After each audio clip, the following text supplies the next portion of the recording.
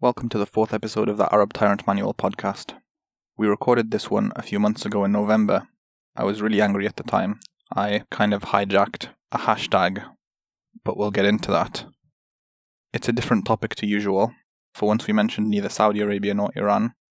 Instead we spoke about Muslim scholars and their relationship with authoritarian governments. Hope you find it interesting. لهم حديد ونار لهم حديد ونار وهم من القش أضعف. So I was looking through Twitter earlier and I saw this hashtag Global Peace 17 and I looked into it and it's this conference being held in the UAE. Not the first. There's been many in the last few years, basically gathering faith leaders and particularly Muslim scholars and talking about peace and religion. So let me go through a few of the things that I saw. People saying we consider those who empathize with human values, embracing these noble values from their religion as partners and not enemies. Talking about how ISIS is un-Islamic.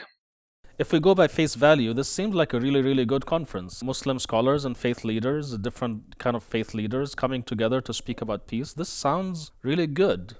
Well, I can't disagree with any of what they're saying. It's not like I'd say this is false. It's what they're not saying, which is the problem. It's the fact that this is being held in the UAE, in a country which, in collaboration with Saudi Arabia, is currently, today, bombing Yemen into oblivion. They've bankrolled the coup and the regime of President Sisi in Egypt, which has been incredibly violent. Not only the Rabaa massacre, but their displacement of entire villages in Sinai, their involvement in the civil war in Libya. Not to mention imprisoning 40,000 people, including a lot of civil society activists and human rights activists and journalists. And yet this isn't being mentioned. They seem to have nothing to say about this and no compunctions about working with such a regime. And that's what's really distasteful about it. The wider context of this is that we seem to be witnessing a period of loss of legitimacy, a legitimacy crisis, not only when it comes to the Arab regimes themselves, but also to the traditional, official, religious Islamic establishment. Yeah, there are a lot of really highly esteemed and respected scholars there. Some from the West, from America, from the UK I've seen, and people like, for example, Abdullah bin Bayya, who is a really senior scholar. He's probably one of the most senior scholars in the Islamic world. Very massively respected. I respect him myself. But it's sad to see them participating in this. It just leaves a bad taste in the mouth to see the most senior Sunni scholars in the world being so power blind, so blind towards injustice.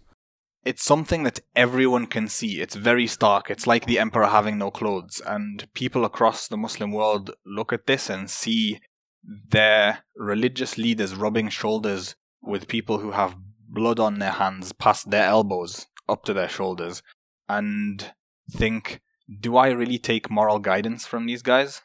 And this is the problem. The loss of legitimacy is not really about a loss of faith, even though there is a lot of that. It's about a loss of moral guidance. I mean, a lot of Muslims no longer trust their religious establishment to be good moral guides. And this leaves a space for a lot of bad actors to step in. So, for example, ISIS, the fact that they can speak authoritatively to youth and quote religious scripture, there was a time when this would be water off a duck's back because you wouldn't trust them. You wouldn't trust some random guy on the internet to tell you how to interpret verses of the Quran, especially in a way which is so violent and so outside of the ordinary. But when you've already lost trust in your own religious leaders, there's a lower barrier to that.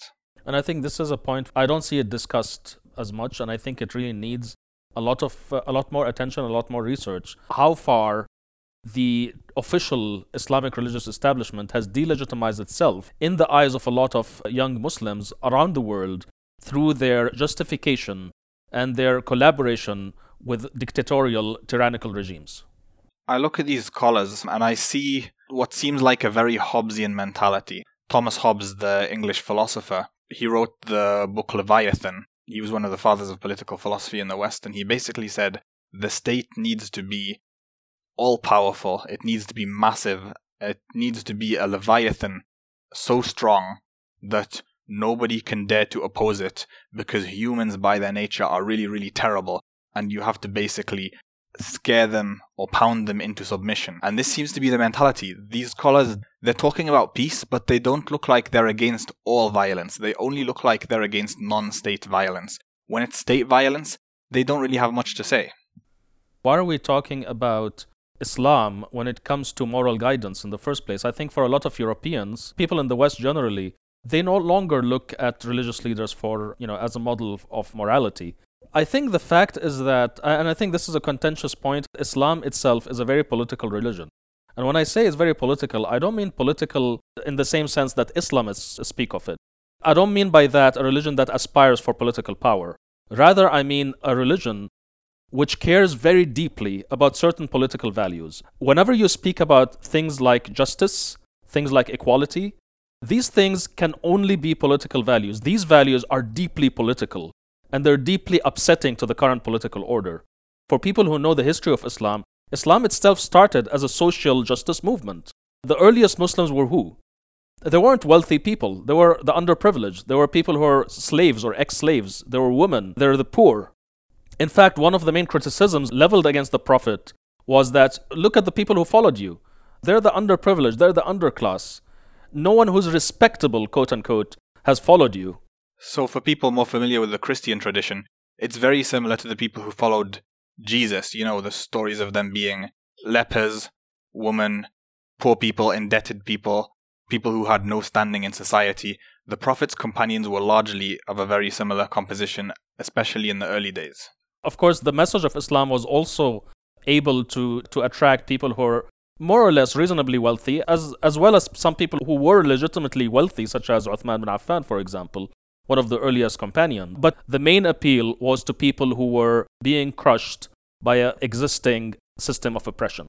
And this is why we speak about Islam as a political religion. If you aspire to equality and justice, you have to do politics.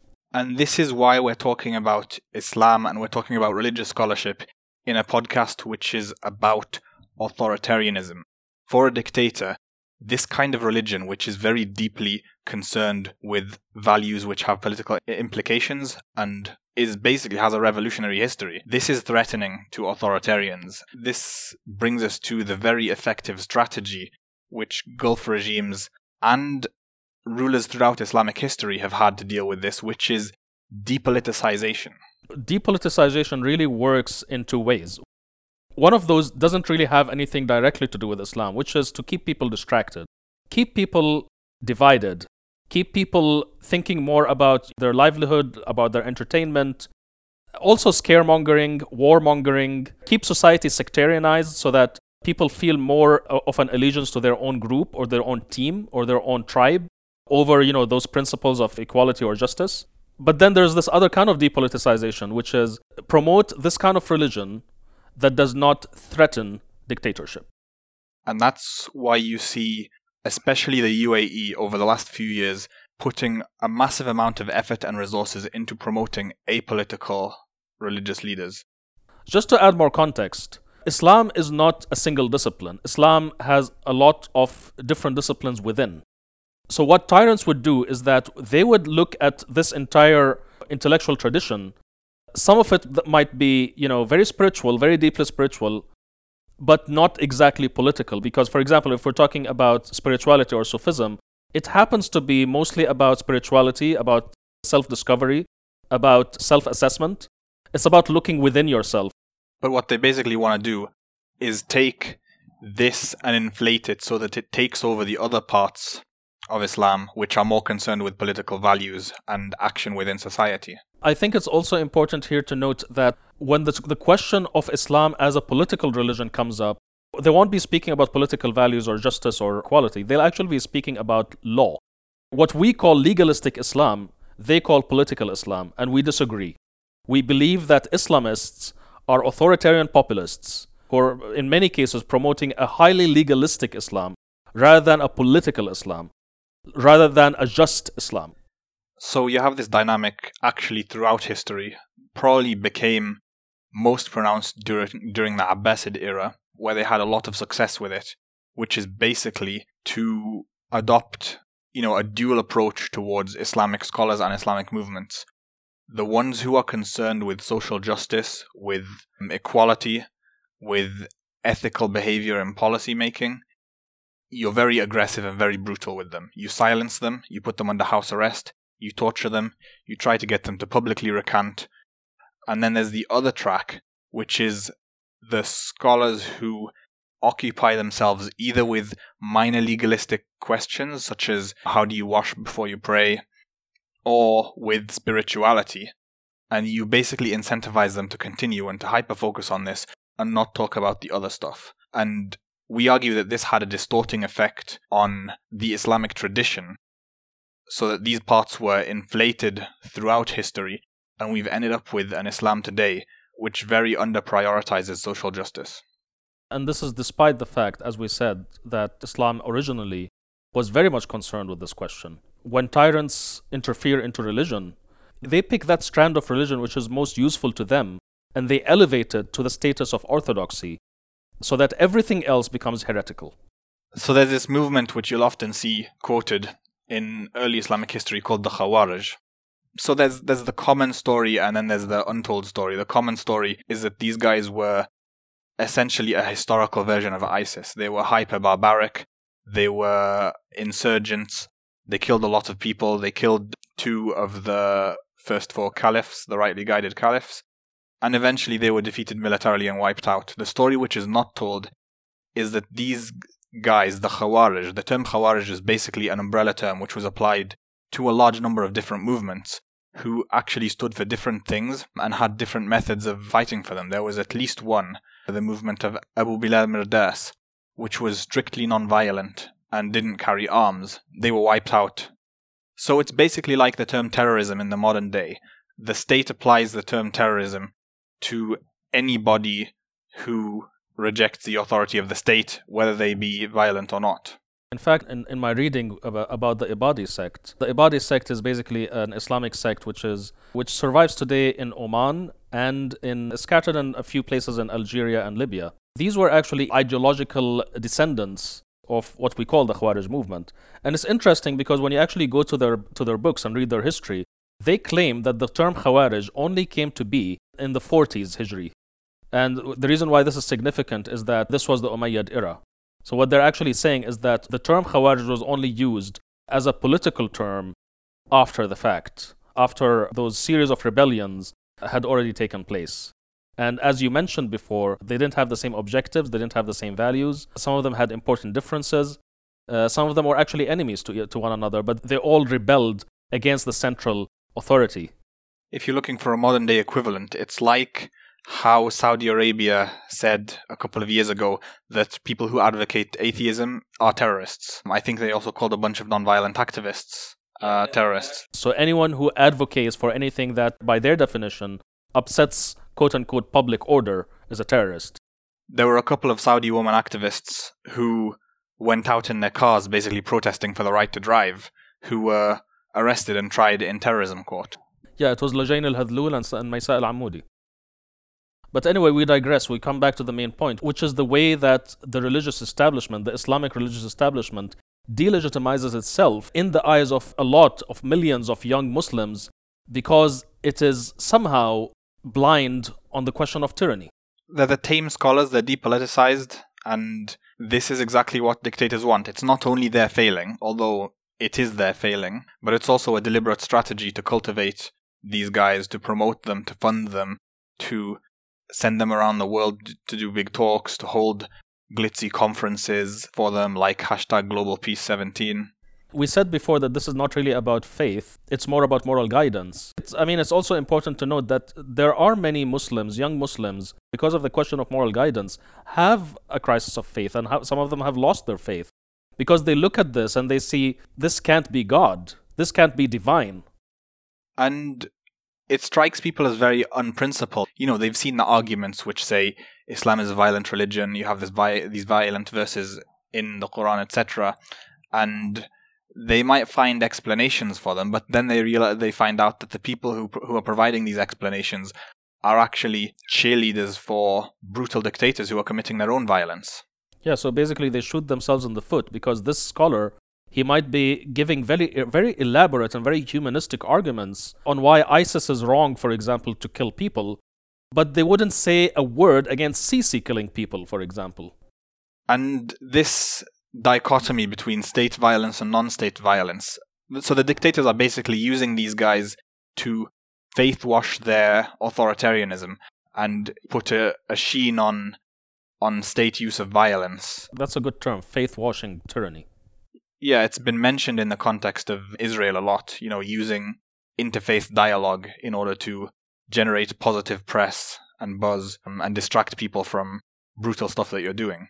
One of the arguments that are employed by people who might be good intention, they want to explain why our very respected scholars would do such a thing. So there's a number of arguments that they employ. One of them, they say, you never know, maybe the scholar is coerced. I mean, what if the tyrant has something on him and he's simply coerced? What would you say to that?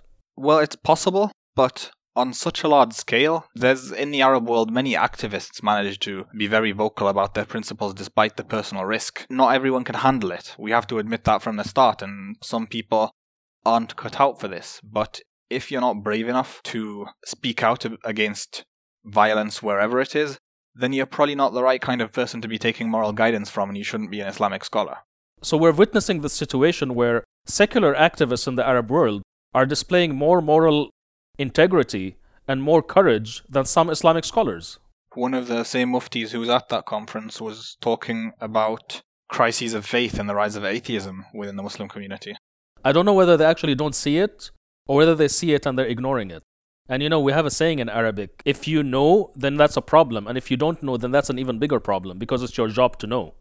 There's a parallel I want to draw between these guys and Western political leaders like Tony Blair. So there's this CVE industry in the West which relies on or is trying to lean heavily on faith leaders to speak out against non-violence. I mentioned Tony Blair because he's probably the most blatant example.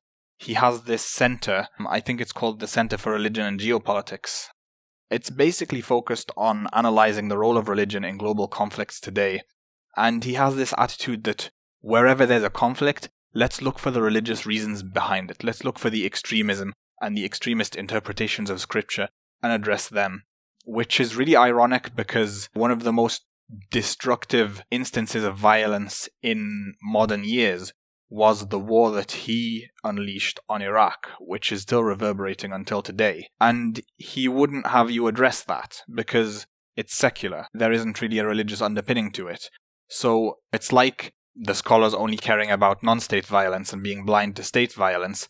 There's this insistence on only focusing on religious conflict and ignoring just ordinary conflict. So we talked about excuses and the fact that it doesn't seem likely that all of these men are coerced. They basically have this frustration. Some of them know that the religious establishment is losing legitimacy and they complain that people aren't taking Muslim scholars seriously anymore. And I've even seen it said that, whenever X issues a fatwa, people just start shouting about Yemen at him because he hasn't said anything about Yemen. So they can see that it's happening and that it's delegitimizing them. But instead of seeing that this is a systematic problem, they think this is somehow a one-off. And can't you just get past his lack of sight on the Yemen issue and, listen to what he has to say on X or Y? We talk a lot about paradigmatic problems in our conversations about our work. And we define a paradigmatic problem as a problem that derives from the same paradigm as the person who's trying to solve it. It's kind of like trying to push over a box while you're sitting inside that box, or trying to pull a rug while you're sitting on top of that rug. In a similar sense, a lot of our esteemed scholars seem to be proceeding from a very traditionalist paradigm, which sees state violence as somehow more justifiable than non-state violence, and that sees rebellion against leaders, even if those leaders are unjust, even if those leaders are corrupt, that sees rebellion against them, and even if the rebellion is non-violent, sees it as an illegal, impermissible, unjustifiable act. So there are people who will agree with us and say conflict is fundamentally political, and all of this stuff about religious aspects is a red herring. We're actually not among them because we've both been very outspoken advocates of Islamic reform. and we believe that there is a problem and we need to address it within the Muslim community. However, it delegitimizes our work on this when some of the people on our side also calling out for Islamic reform are basically these guys from Western leaders who have very hypocritical double standards and also support authoritarian regimes, to people like Abdel Fattah al-Sisi, the dictator of Egypt, who's basically given speeches at Al-Azhar calling for Islamic reform, to Mohammed bin Salman, who's been quite open in the last few months about his desire for new interpretations, and there's been news about his intention to set up a center for re-evaluating hadith and stuff like this, and these guys are really messing it up. So what happens is that when people like us who are genuinely interested in the question of Islamic reform, genuinely interested in rediscovery of a human rights-centric Islamic tradition and a social justice-centered Islamic tradition, we talk about Islamic reform, and then we get these tyrants also speaking about Islamic reform, and that kind of delegitimizes and discredits the entire project. You basically can't expect a tyrant or a dictator to be on the side of real, genuine reform. A lot of these reform efforts, they've been trumpeted repeatedly for many years. Initiatives have been started, they've quietly disappeared and stopped. Well, the point is that you can barely get people excited about the kind of Islamic reform, which means more legitimization of tyranny and more excuses for tyranny. And then the problem of Western countries, Western leaders, even well-meaning people in the West who basically can't see the difference and don't see the difference between independent intellectualism and government-sponsored faith-washing programs. So Hassan Farhan al-Maliki, for example, is an independent voice. He works independent from government, and because he's independent, sometimes he disagrees with the government. But this is the kind of reform, this is the kind of voice that we really need to protect. And it's not just Hassan Farhan al-Maliki. Salman al-Auda, for example, is also in jail. There are many scholars and many Muslim thinkers who are in jail all over the Arab and Muslim world. Recently, for example, our friend Mustafa Akyol was detained when he was trying to leave Malaysia after giving a speech in which he argued against the death penalty for apostasy, for example. So these things happen all over the world, and it's important to make a distinction here between independent reformists who are independent in the cause of Islamic reform because they see it as the best thing for Muslims, versus government-funded reform programs who are actually more interested in this because it helps entrench existing regimes. So let's talk a little bit about history. Earlier I said that this has a long legacy in our history. The Abbasids played a massive role in the depoliticization of Islam, and they were very brutal about it. There are also major events in relatively recent history which pushed us towards this situation in which Islamic scholarship is largely dependent on the state and therefore can't have independent opinions. I'm talking about the colonial era. So throughout Muslim history, the religious establishment was funded by independent foundations. They're called waqfs. And the concept of charitable trust in English common law actually was originally imported from this. But these waqfs were basically independent trusts which provided income for religious scholars, religious establishments, and they were impoverished during the colonial era, and then they completely collapsed immediately following it. The state absorbed them and dismantled them and said, we can do this better, we'll take this money and these assets, and we'll provide an income for these religious institutions. And they were impoverished, and they had to go hat in hand to the post-colonial regimes and say, will you fund us? And now you've lost your independence. It's not that the religious establishment before this was vehemently against tyranny. You find a lot of voices throughout Islamic history that were excusing tyranny. But this took it to another level because they actually lost their independence. Rather than being a power center in society that can push against the state, they kind of became a department of the state. You mentioned the Abbasids and their relationship with Islam, and I think that's astute enough because we only got a theocracy in Islamic history during the Abbasid era. But I think the dynamic goes way before the Abbasids. You will see it with the Umayyads, and you will actually see some elements of it even before the Umayyads. So this goes before with the Waqf stuff. There's an interesting book by Noah Feldman called The Fall and Rise of the Islamic State. It was published in 2008, so it has nothing to do with the ISIS Islamic State. He's basically talking about religious states in the Muslim world. And he makes the argument that an independent religious establishment was actually part of the checks and balances in the Muslim world throughout history. So when you say checks and balances today, obviously you think of an institutionalized system of separate powers of government, most clearly typified by America, where the Constitution very clearly lays it out, and it was part of the design of the state.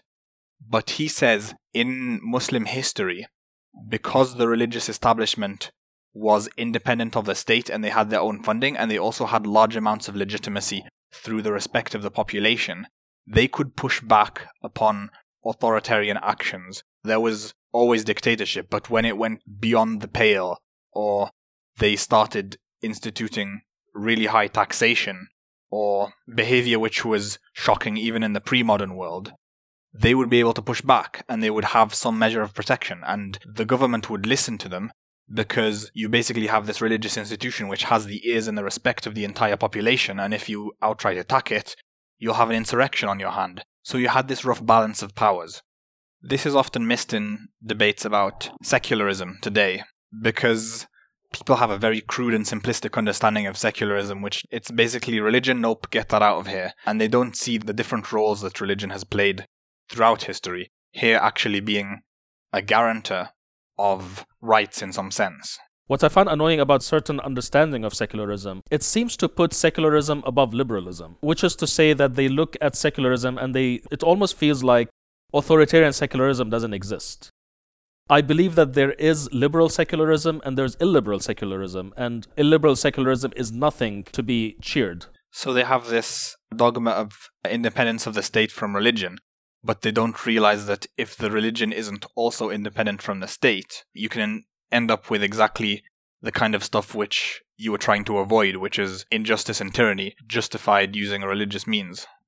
So what we have in liberal secularism is that you draw this wall between church and state, or between the religious establishment and state, to ensure that neither of these can gain hegemonic power on the other. However, when it comes to our own Arab style of authoritarian secularism, what you actually have is the ruling establishment completely dominating the religious establishment and using it as a tool of power.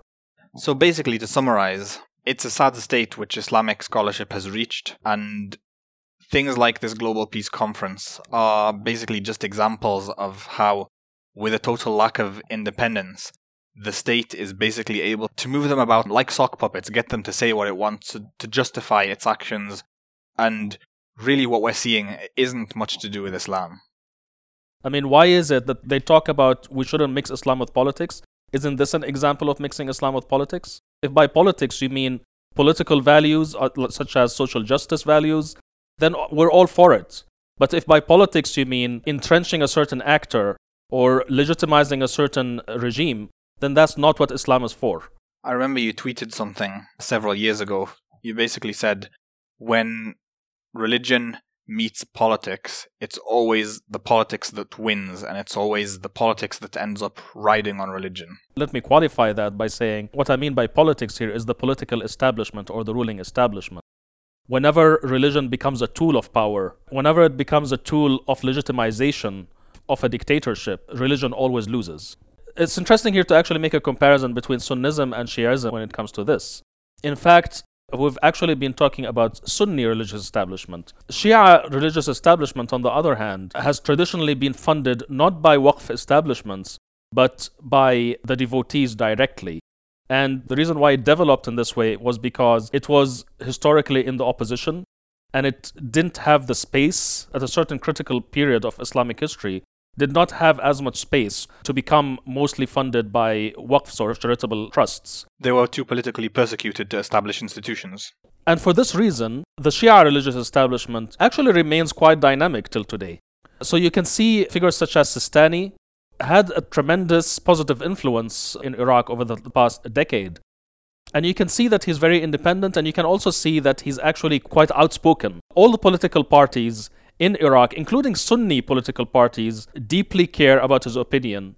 Even if they disagree with him, he has a voice that everyone has to contend with. I contend that one of the reasons why the Shia religious establishment maintained this kind of dynamism is because it was primarily funded by its own devotees. And for that reason, in the post-colonial period, this loss of income did not affect them as deeply and as disruptively as it did the Sunni establishment. And as entrepreneurs as well as activists, I guess we'd advocate that religious figures who want to maintain their independence and be able to speak about injustice from any side should think about institutions and think about business models and think about how to guarantee their independence through funding, especially with the proliferation of different funding models in the 21st century. Think like a startup. Our scholars have a lot of respect, and they deserve a lot of respect. The religious establishment, the scholarly religious establishment, has played a very key role in our history as Muslims. We care about it a lot, which is why we're so frustrated, why we're having this discussion, and we have this discussion very regularly. If we didn't care so deeply about Islam, we'd just say, whatever, burn it all. I don't care what they do. They're just tyrants and oppressors like the rest of them. Ultimately, the more our scholars speak against injustice, the more they will find support among Muslims, and this itself will empower them to be able to push against tyranny and push against tyrannical regimes. We know that it's not easy. We know that anyone who faces these regimes ends up in jail or ends up worse. But then again, if you claim that this is really about the most important question there is, if this is about God, if this is about Islam, then isn't it worth it? The very scholars who we look up to most in our history are the ones who went through brutal torture because they refused to give up their opinions and justify tyrants. People like Imam Malik, for example. If you just go down history and look at the biographies of the most prominent scholars down Islamic history, you will find that every one of them was persecuted at some point of his or her life. So to our scholars, I wish to say, your legitimacy is very important. Please don't squander that legitimacy by apologizing for tyranny. Just so that this isn't an entirely negative episode, I want to give a positive angle. I want to mention Sheikh Imad Affat. He was an Islamic scholar at Al-Azhar University in Egypt. He worked in the Department of Fatwas. He was a deputy to the Grand Mufti. He used to go to Tahrir Square during the revolution to stand side by side with the protesters in 2011. Because of that, he was really popular even among secular people. They could see that he was an honourable and principled man. He couldn't stand injustice. He called the revolution a form of calling to good and forbidding evil, which is an Islamic duty. And when he was teaching at Al-Azhar during the revolution, he'd wait until his class arrived and then take them down to Tahrir Square. And what would he do when he was there? He'd pick up the rubbish with his own hands.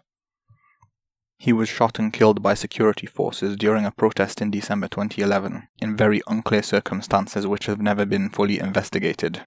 The way he was shot at very close range indicates that he was targeted deliberately, and the investigation seems to have been covered up. Some people even believe that Al-Azhar was complicit.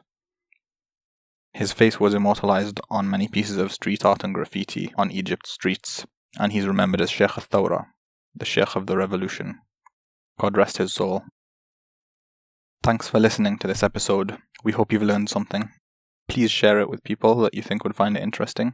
It's a contentious topic, so we'd love to hear your feedback as well. Tweet at us or use the hashtag ArabTyrantManual to join the discussion. See you next time.